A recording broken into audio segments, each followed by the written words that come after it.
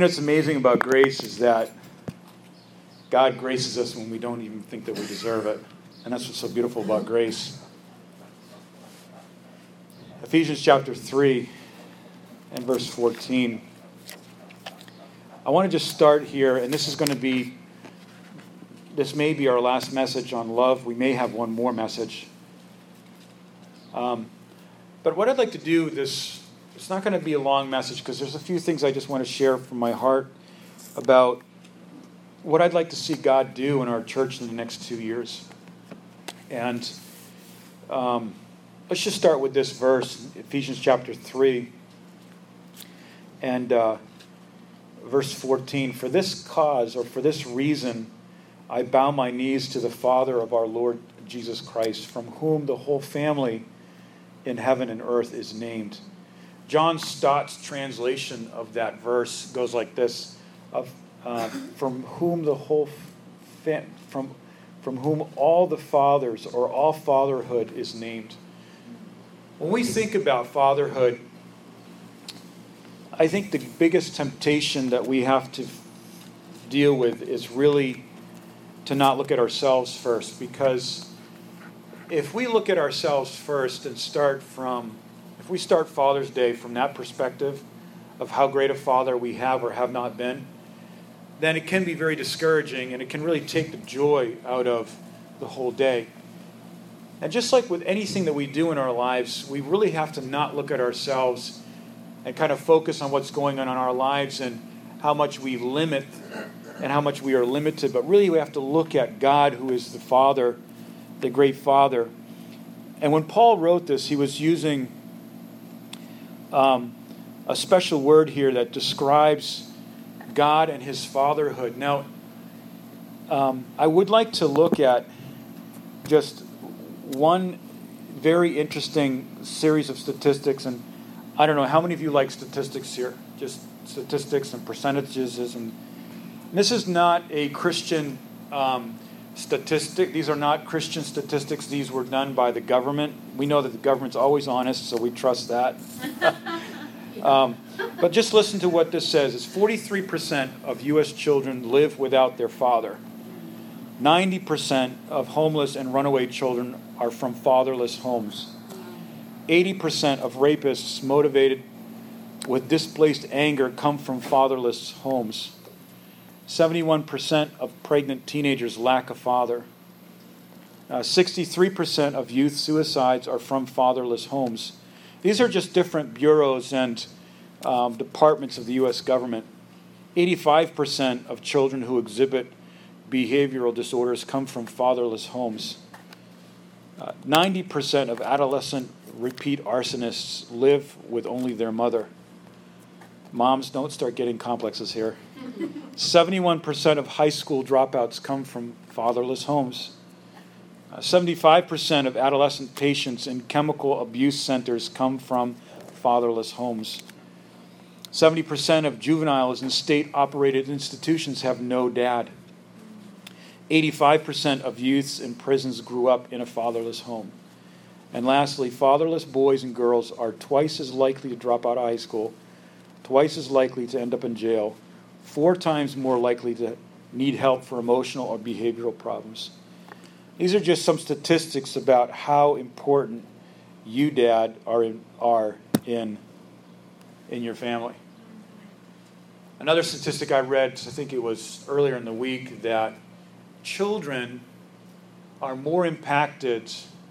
How can I say this the right way? Children are more impacted by a father's love than anything else and any other kind of love.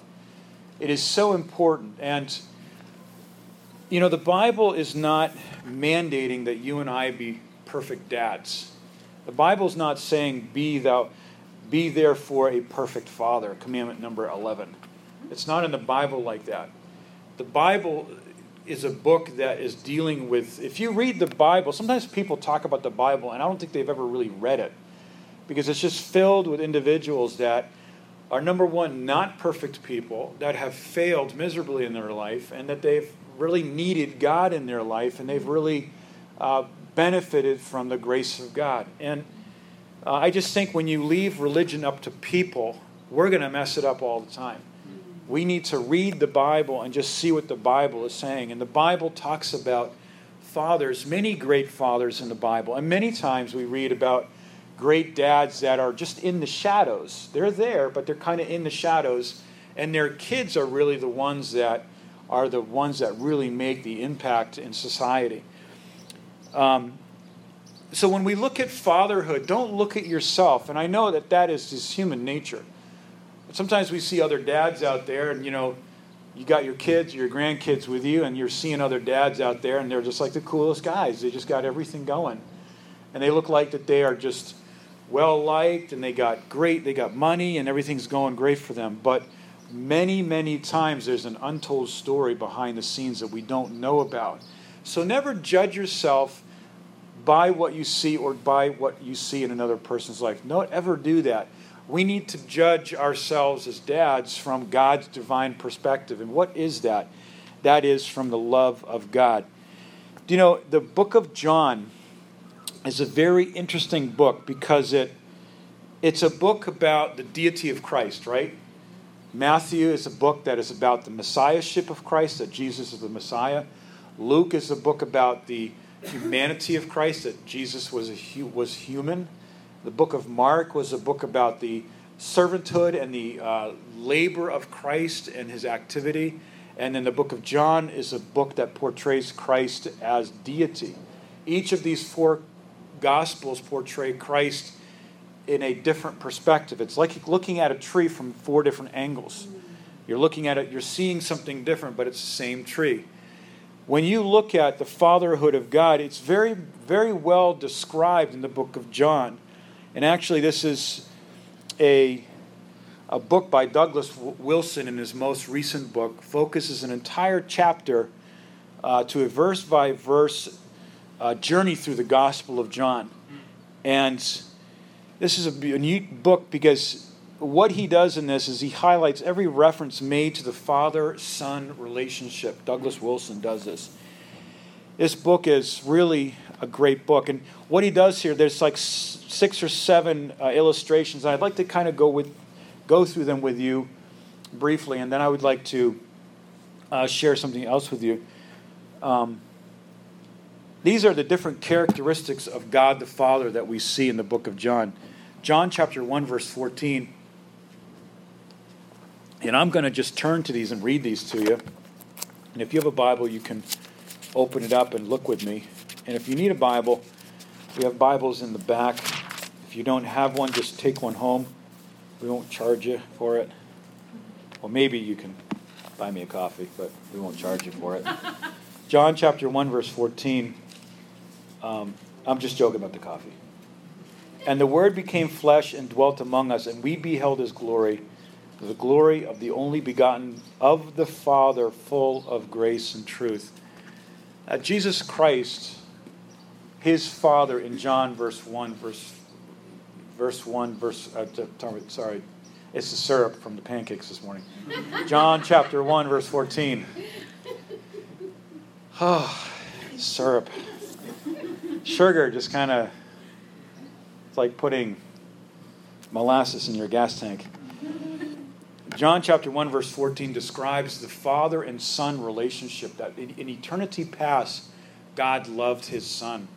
And when you look at the Trinity, it's a love relationship. They're all focused. The Father is loving the Son, and the Spirit is illuminating and revealing that love to the body of Christ about the love the Father has for the Son. When we get to heaven, it's not going to be about you and I. It's going to be about the amazingness of Jesus Christ. The Father loves his Son. And, Jehovah's Witnesses really struggle with this because Jehovah's Witnesses say that Jesus submitted to the Father. That means that he's less than the Father.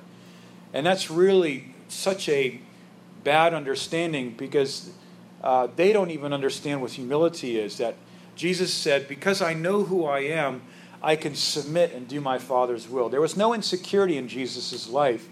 And so Jesus is the center of the love relationship in the Trinity and eternity past. The next verse that we see in the book of John is John 5, verse 18.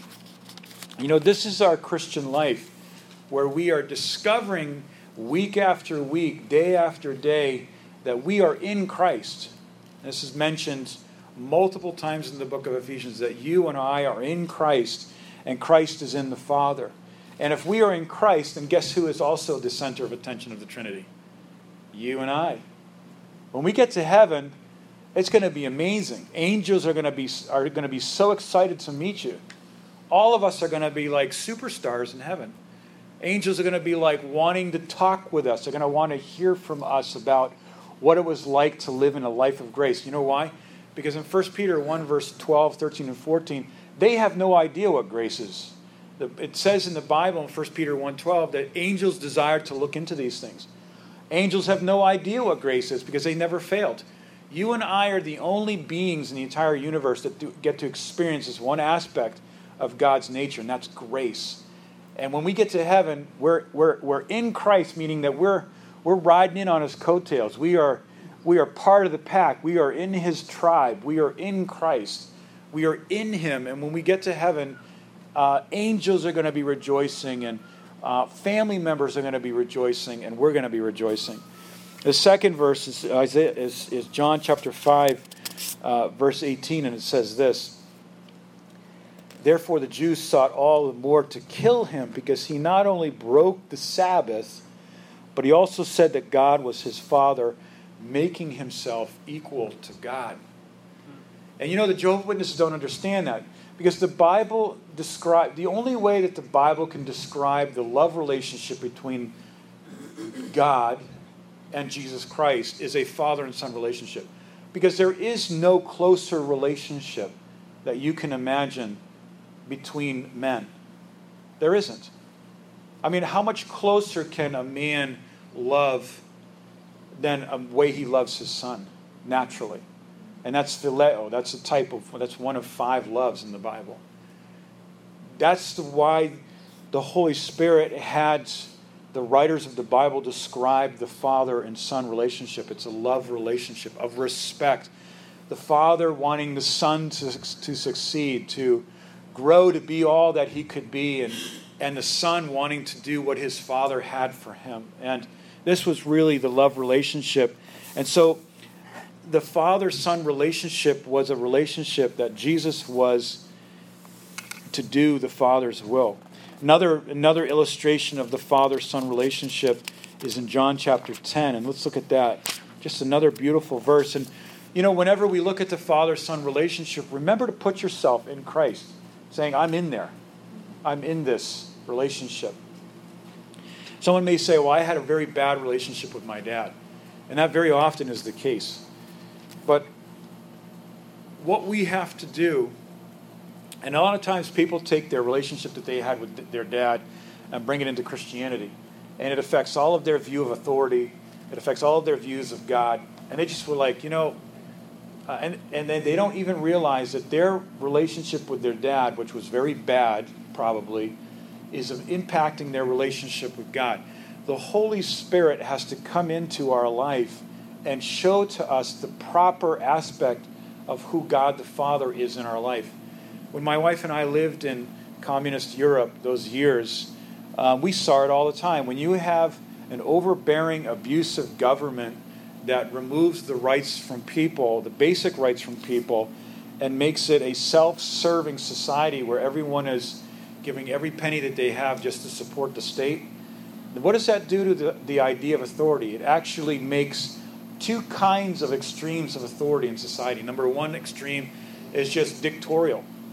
I mean, I've seen some dads in some parts of Eastern Europe that are just very dictatorial in their families. They're just like, they're like slave masters. They're like, you better honor me. And then you see the other side, which is just very passive, not engaged, and afraid to be the authority because he doesn't want to be interpreted as the bad totalitarian dad like in the communist government. And it's funny today that most young people don't even know what communism is. That's not good news.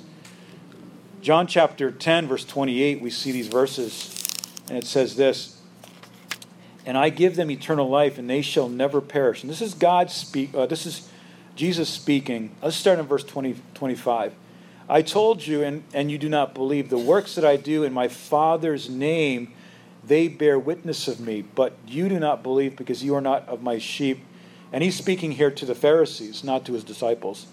And I said to you, my sheep hear my voice, and I know them, and they follow me, and I give them eternal life, and they shall never perish, neither shall anyone snatch them from my hands.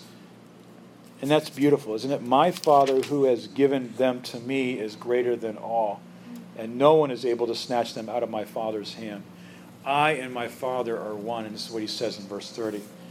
And this was a very big statement because this talks about the Father-Son relationship, which is secure, that we are in Christ and our relationship with God, our Father, is secure because it says here that no man shall pluck him out of my hand. My Father and I are one. And so the relationship that we have with our Heavenly Father is secure. You know, Pastor Brian Lange, which is, I think, just a gifted teacher in the subject of relationships, said that the base thing that just children want to know is that when they fail, is that am I still loved? That's the only thing that they want to know, because a lot of times when they fail, when they mess up, parents want to just get into correction mode, which is needed. But I think if they really need to first understand that there is that basis of love and acceptance that, you're always going to be my son. You're always going to be my daughter. And I'm never going to, no matter even if you're here or somewhere else, you're always going to be part of me. And that's the big thing. And we see that here. When we are in Christ, we are in the Father, and that's a relationship that can never be violated. The next verse that we see is in John chapter 14, verses 1 and 2.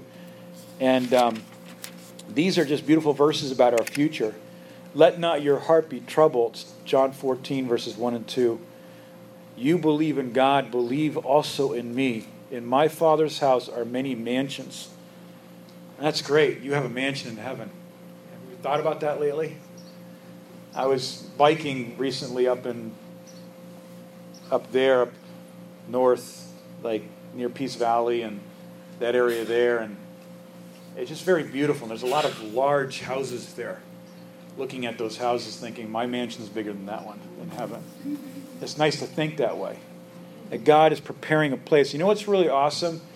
That God the Father is preparing through Jesus Christ a place for us. And I think that all dads want to have some type of preparation for their kids, no matter how great or how small.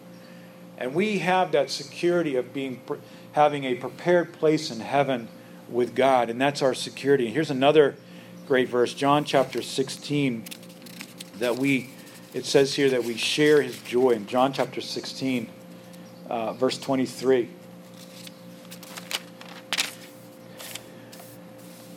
John 16, verse 23. And that day you shall ask me nothing most assuredly, and I say unto you, whatever you ask in my Father's name, he will give you. That's really beautiful, isn't it?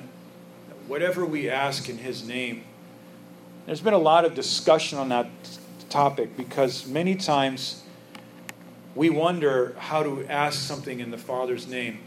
And I like to look at it like this. If I was dad and my son came to me asking me for something, or asking mom for something in my name, would he not get it? What natural father would not want to give his child something, except for something that might be detrimental and dangerous, and maybe they're not even ready for it? I don't know if you've seen this commercial. There's this dad, he's getting out of his car, or getting into his car, and his son's got like this little toy electric car, and I think it's a Subaru commercial.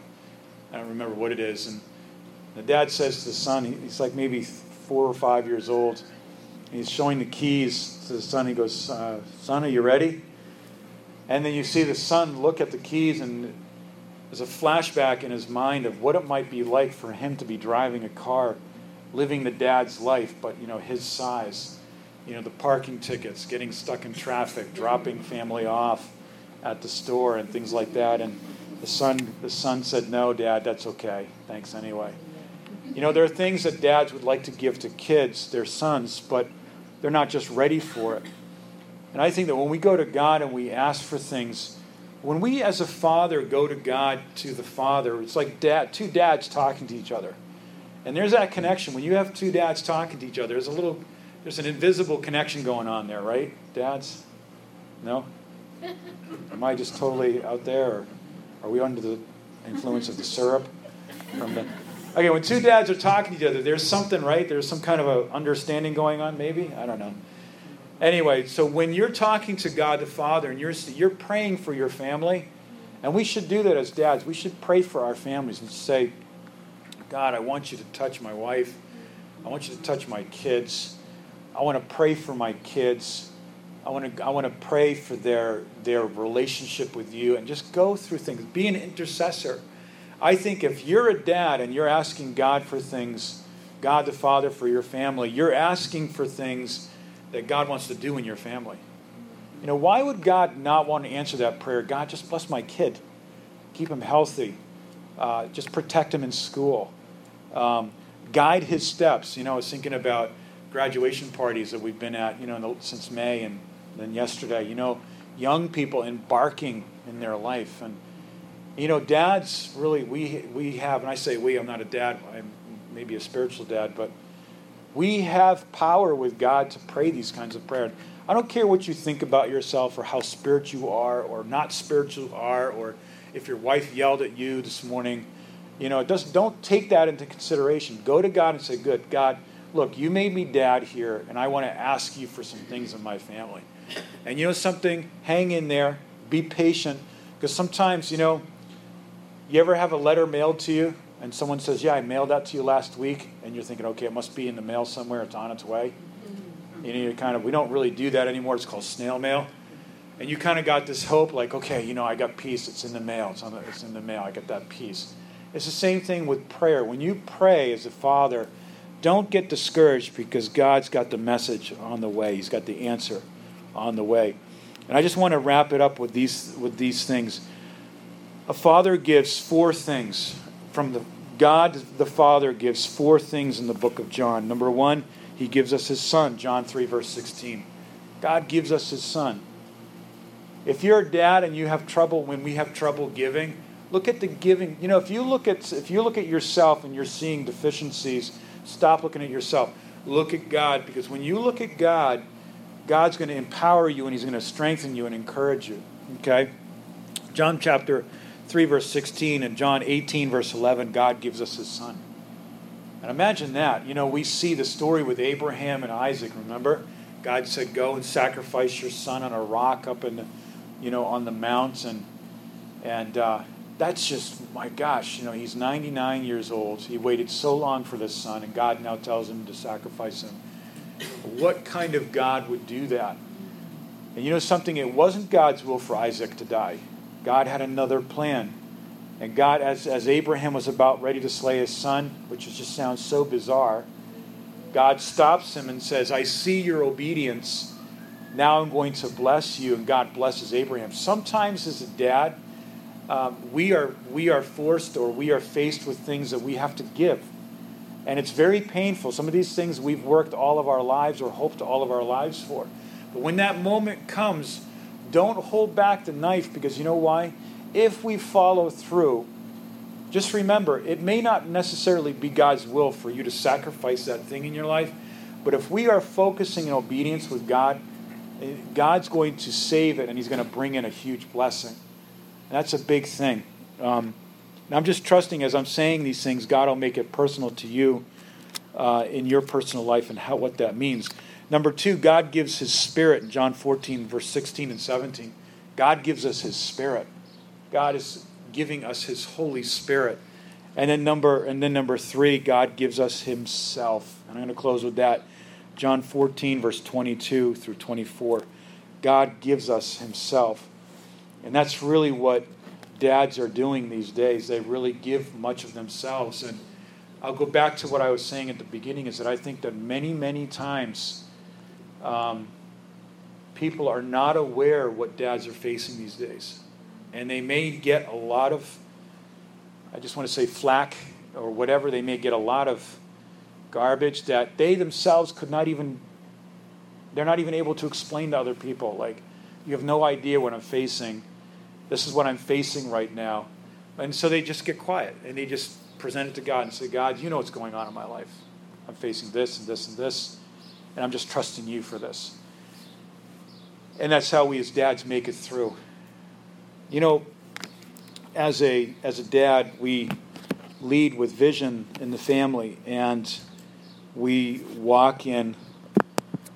just really trust God for our families. And just for like maybe the next 5 minutes, I just want to share a couple things that may or may not be related to the message today. But the last 12 or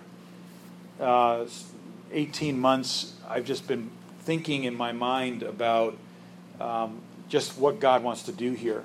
And I've just been thinking, I've been praying, and just with some desires in my heart. We've seen God do a lot of things here. Next week will be my 2-year anniversary of coming on board as the full-time pastor here, and that was July 4th weekend. Thanks for putting up with me for 2 years and not casting me out or stoning me yet. Hang in there. It's going to get better. I'm growing too. But I was just thinking, what do we want to see God do in the next 2 years? And I'm a kind of a person, I like to think big, because not unrealistically or fantasy world, but I think that if we are not thinking in vision, and if we're not thinking with God, then if we're not acting, we're going to get acted upon, correct? And that is why we sometimes may come across, for those of us that are working on the team here, as kind of like maybe very busy and very proactive. And we do this because, number one, we know the Father's love for people. And God loves people. God really loves people. We were out on one of these streets, I think it was near Ed Werner's house, in that neighborhood out there. And we were just putting door hangers on people's houses, meeting neighbors and talking to people and walking on people's lawns and just, getting to know people. And I like people up here because they're very transparent. They're going to tell you what they think, which I appreciate because I know where they're thinking. I know where they're coming from. I can't deal with people that are very cryptic and you just have no idea. Like, you almost want to offend them so they can tell you what they're thinking. But up here, people are very transparent. We were talking with people, and they were just sharing with me like what they really feel are just some of the desires and things. And these were Christians that I was talking to. And, I just say this by faith. And we've done this in Ukraine and in Poland. We have 4 churches in Poland. We have 4 churches in Ukraine. We have a building there that God gave us that is worth quite a bit now there. And it wasn't anything that we did, but just funds came in, and there's a building there. It's been there for years. We have 2-day schools in there. We have a little cafe downstairs, and we have a Bible school there. And I've been thinking, I would like in the next 2 years, if God would allow us to do this, and it would take a team effort. It would take all of us to do this. Wouldn't it be great?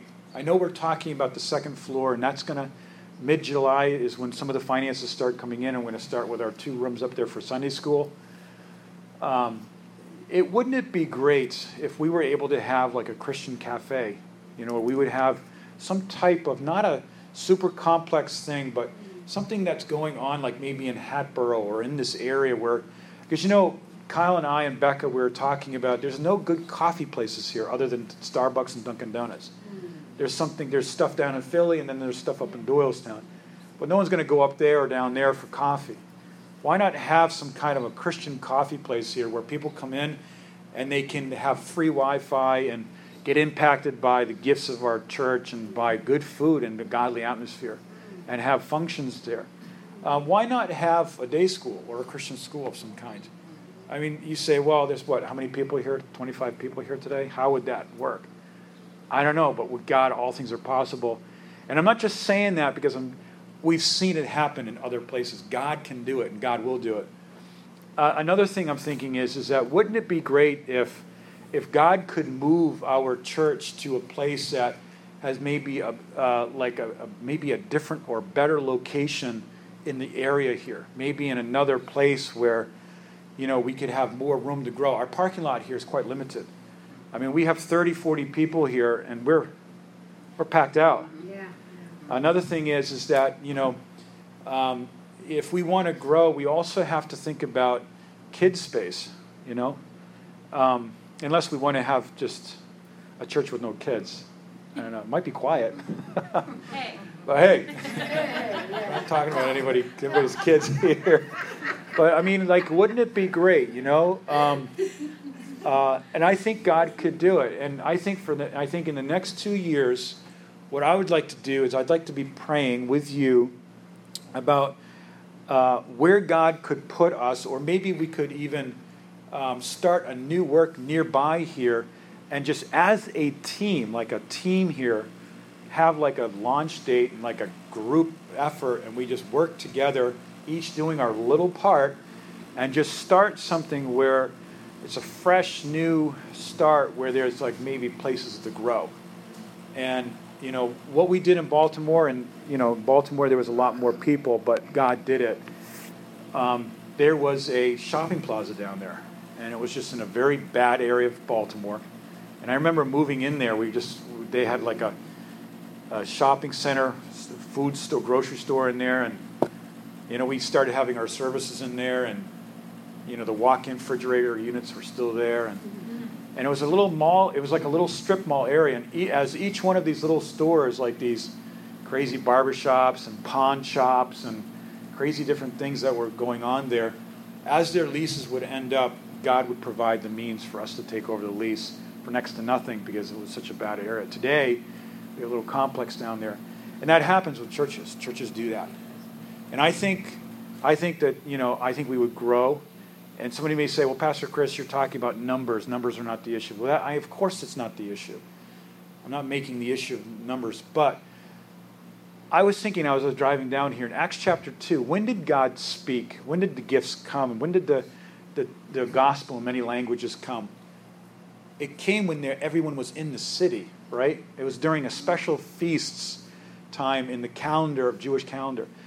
What I'm trying to say is that when God moves, He wants to move in an environment where there is preparation. And I think that if we just pray and prepare and just talk with folks that have like-minded vision about having something, I think we got a great message, right? I mean, we're not here pounding people over the head with the Bible. We're not beating you up for your money, We're not here to talk about your money or what you owe me. We're not talking about that. We're here to give. People giving the offerings, and we're not charging you for stuff because you've already given in the offering. I think we have a great message. I think we have great people. We have amazing people here, and we have great preachers, and we have great service. And I think our team is going to grow, and it is growing. And this is only, we're just coming up to the first 2-year mark, and I think we're just doing great. And God's just adding new people, and I think it's going to only grow. And I don't think that God sent us up here to, I don't know. I just think that God sent us here because He wants to have a revival of some kind, great revival. And there are people that maybe you don't even know about that are praying in their homes for our church. There's a couple just down the street that come here on Thursday nights, and they feel from God that they've been sent to our church to pray for just the work of God here. I know some of you come in here during the week, and you're in here praying up a storm, and you're believing God for things, and I know I can feel those prayers. I was just in my house the other day and just thinking about certain things that are happening, and God says it's because people are praying, And so I just want to finish with that. Let's just think. I mean, I don't want to be impulsive or, hasty or unwise, but this area really needs something. I mean, there's some great churches in Northeast Philly, and there's some great churches up in Doylestown area, and then out west there's some great churches, But this area here needs a great active hopping church that's really got a vision and that's going places. Another thing I was thinking about is wouldn't it be great to have a very effective place where recovering addicts can go to, where they can just get in and just get. That needs a very specialized person to do that. Homeless people, people that don't have a place. Maybe even a place where moms can go to or battered women could go to. There's a lot of things going on in the area here with different kinds of human trafficking going on. And, this may take us 5, 6, I don't know how long it would take us. But why not believe? Who else? I don't know. Why not? Who else is asking God for these things? Let's ask God. I heard this the other day that nothing. I heard this last night. Nothing's impossible to do when you're not involved. Meaning that, and this guy said it this way. He said, if you ask me to build the Twin Towers in a swamp in Louisiana, I'm not going to be able to do that. But there are people that can do that. And we're going to ask them to do it. And so maybe there are people that God would raise up that would feel led to help out. And so I just want to expand our horizons a little bit beyond these walls, beyond our parking lot, beyond East County Line Road. And I love this place. This is just such a miracle. We have a great asset here. But let's just pray. And let's just talk about vision. And let's just talk about how we can do it. And just stay tuned over the next few months. Maybe in the fall we'll just talk about some more specifics and things. But and then lastly, let's be praying for the second floor. Mid-July is when we want to really start buying the material and starting to come to construction for our Sunday schools and youth center up there. Amen? And this is not going to happen without prayer. Without each one of us at home just praying like, God, you got to bless my church because my family needs it.